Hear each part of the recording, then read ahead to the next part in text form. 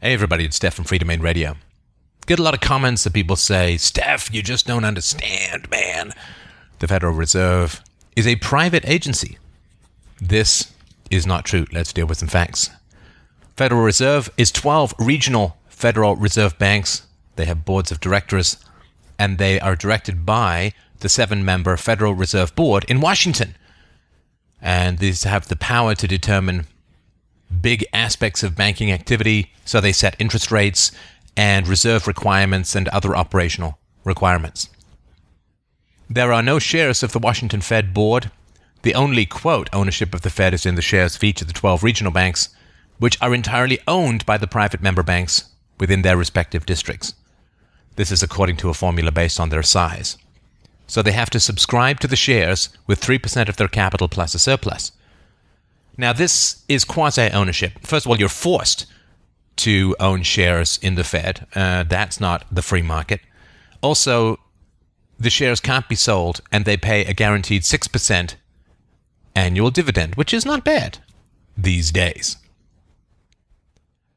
Now, they say it's a non-profit organization, so it turns over its profits to the U.S. Treasury after expenses, including the 6% that it pays out to the member banks.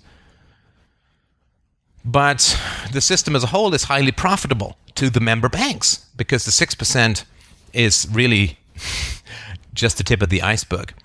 So the banking profits that come through this privileged and monopoly creation of money occurs at the member bank level of operation. And those profits are not turned over to the Treasury, right? So the fact that the Fed is giving this monopoly control of the creation of money, which it then farms out to these banks, the profits that the banks make from that is not turned over to the Treasury. So the net earnings from the member banks' privilege with relation to the Fed, they're not turned over to the government, but are kept by the private member banks. Nobody knows because the Fed is not audited very much. In the US, it's considered perhaps maybe 100 billion to 200 billion per year in profits. In the UK, it's been estimated at 41 billion pounds. But it's quite a lot of money, is really what we're saying. So is the Fed private or is the Fed public? Well, it was created, of course, in 1913 to, quote, maintain the stability of the financial system. How's it doing? Not very well, but of course, quasi-governmental institutions rarely get fired. The President appoints and the Senate confirms the members of its Board of Governors.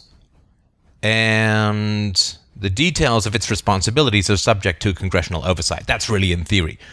The reality, of course, is that the Fed will tell Congress, not ask Congress, what it's up to and what it's doing. Alan Greenspan said, "There is no other agency of government which can overrule actions that we take." The current chairman of the Federal Reserve Oversight Committee, one Dr. Ron Paul, has tried and so far not been successful in his attempts to pass legislation to allow for a comprehensive audit of the Federal Reserve. Bloomberg News fought the Fed in court for years to get it to disclose who it was loaning the bailout money to. As a result, the information was recently disclosed, and wouldn't you know it, the Federal Reserve loaned out $26 billion to Libya's central bank.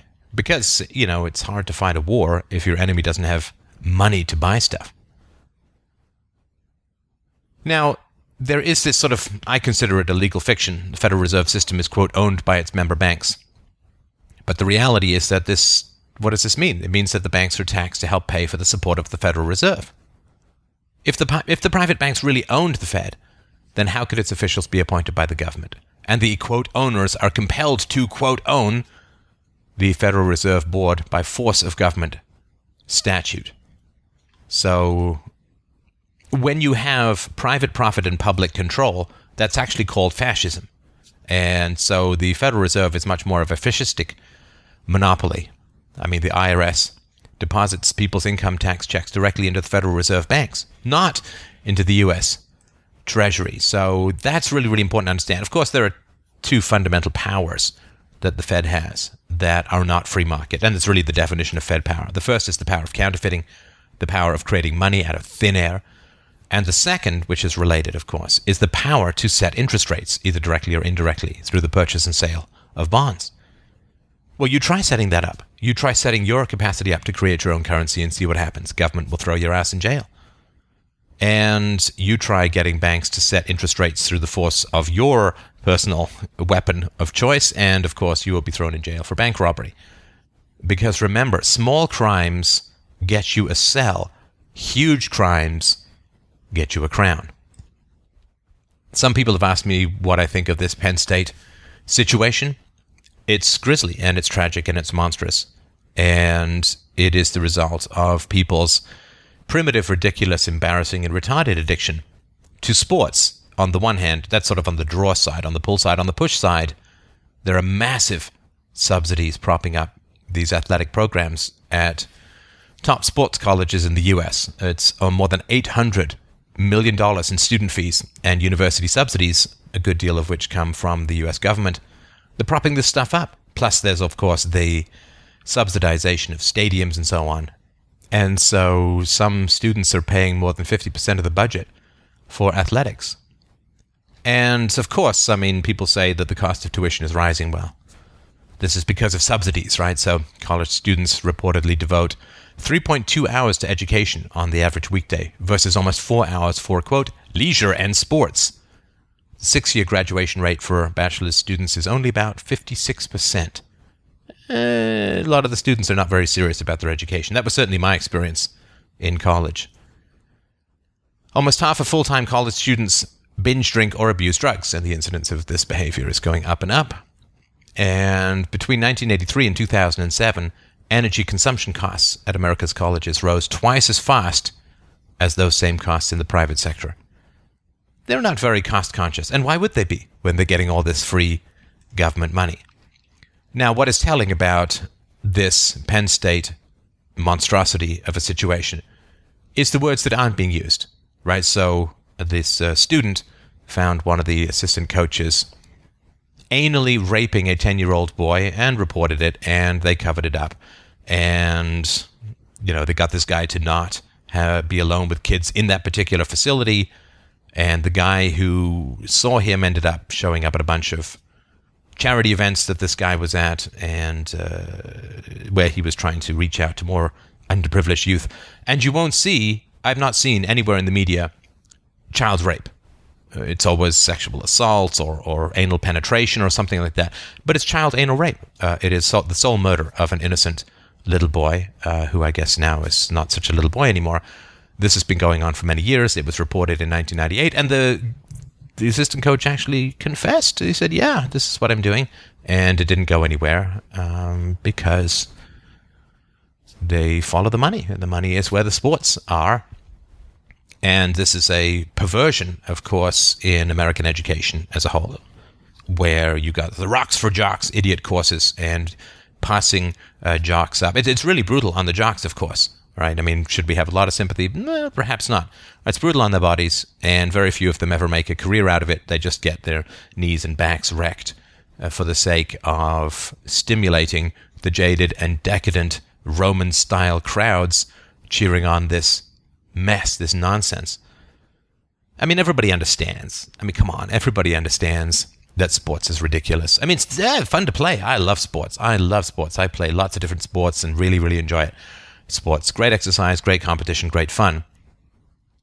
But we all understand that cheering for a sports team is ridiculous. If you're born on this side of the street, you cheer for these guys. If you're born on that side of the street, you cheer for the guys with slightly different color dyes in their uniforms, and it's all ridiculous and embarrassing, but this is what people create in an empty society, right? There's a vacuum of intimacy, there's a vacuum of self-knowledge, there's a vacuum of values, there's a vacuum of morality, and we can only meet each other in reality. People are so locked up in fantasy that they're incredibly isolated, and the vacuum of their isolation draws them together in this empty-headed, jeering, cheering, dumbass crowd of sports idiots. It's a symptom of loneliness. It's a symptom of isolation. It's a symptom of having nothing to talk about of any substance or meaning. And in that vacuum, a crowd is created in a vacuum. When two people are actually connected and happy and love each other, they do not feel the need to lose themselves, or rather to echo their emptiness in the squalling idiocy of a crowd. So the crowds are created by a vacuum of intimacy. The vacuum of intimacy, or non-intimacy, of the modern world is created by fantasy and delusion and ridiculousness and immorality. And so people can't connect. They're too full of delusions. And so because they can't connect, you end up talking about nothing. Because people, through their lack of values, become trivial. They end up having nothing to talk about except trivia. And if you take away the popular topics of conversation, the emptiness that people experience in their relationships, the void, the hollow, little, square Dostoevskian space in the void that people's soullessness inhabits. You take away the popular topics of conversation or the popular activities of self-erasure, drinking, drugs, raves, sexual pursuits, sports, weather, TV shows, all of the emptiness that masks as syllables that pass not between people but through them because they don't exist. We are the ghosts of absence in the modern world. You take away these topics of conversation, and people panic. They freak out. They face that existential emptiness, which means grow or admit your expiration date was many years ago. And so, of course, there's going to be significant numbers of Penn State students who are going to riot based upon the ouster of their coach and the possible interference of the empty-headed, drinking-based, vacuous pursuit called sports addiction. I mean, you take it away, you're taking away the drug of choice for the empty. And that's painful and alarming and scary. I mean, there's no greater coward than the man or the woman who will speak of nothing of importance. That is a terrifyingly empty way to live. And the only way to believe that it's not empty is to merge together with other empty people and seal your fate. So, yeah, of course the children don't matter. It's because these people all have had such traumatized childhoods that they end up so empty and sports addicted to begin with. They need that sports addiction far more than they need the moral victory over a child rapist. And so, yeah, they will choose to support a rapist, a child rapist, rather than have stripped from them or have revealed to them the emptiness of the stupid addictions that tie them down to this deep and bottomless well of emptiness. So it is tragic, but it is unfortunately inescapable. Until we have some kind of real values in society, until we give up on fantasies, until we learn how to truly connect with each other, we will not have the basic empathy required to have a society where even if these horrors exist and occur, they are promptly reported and dealt with, and such monstrous predators are not left for a decade or more to continue to prey upon the innocent, and the only complaints are raised against their exposure.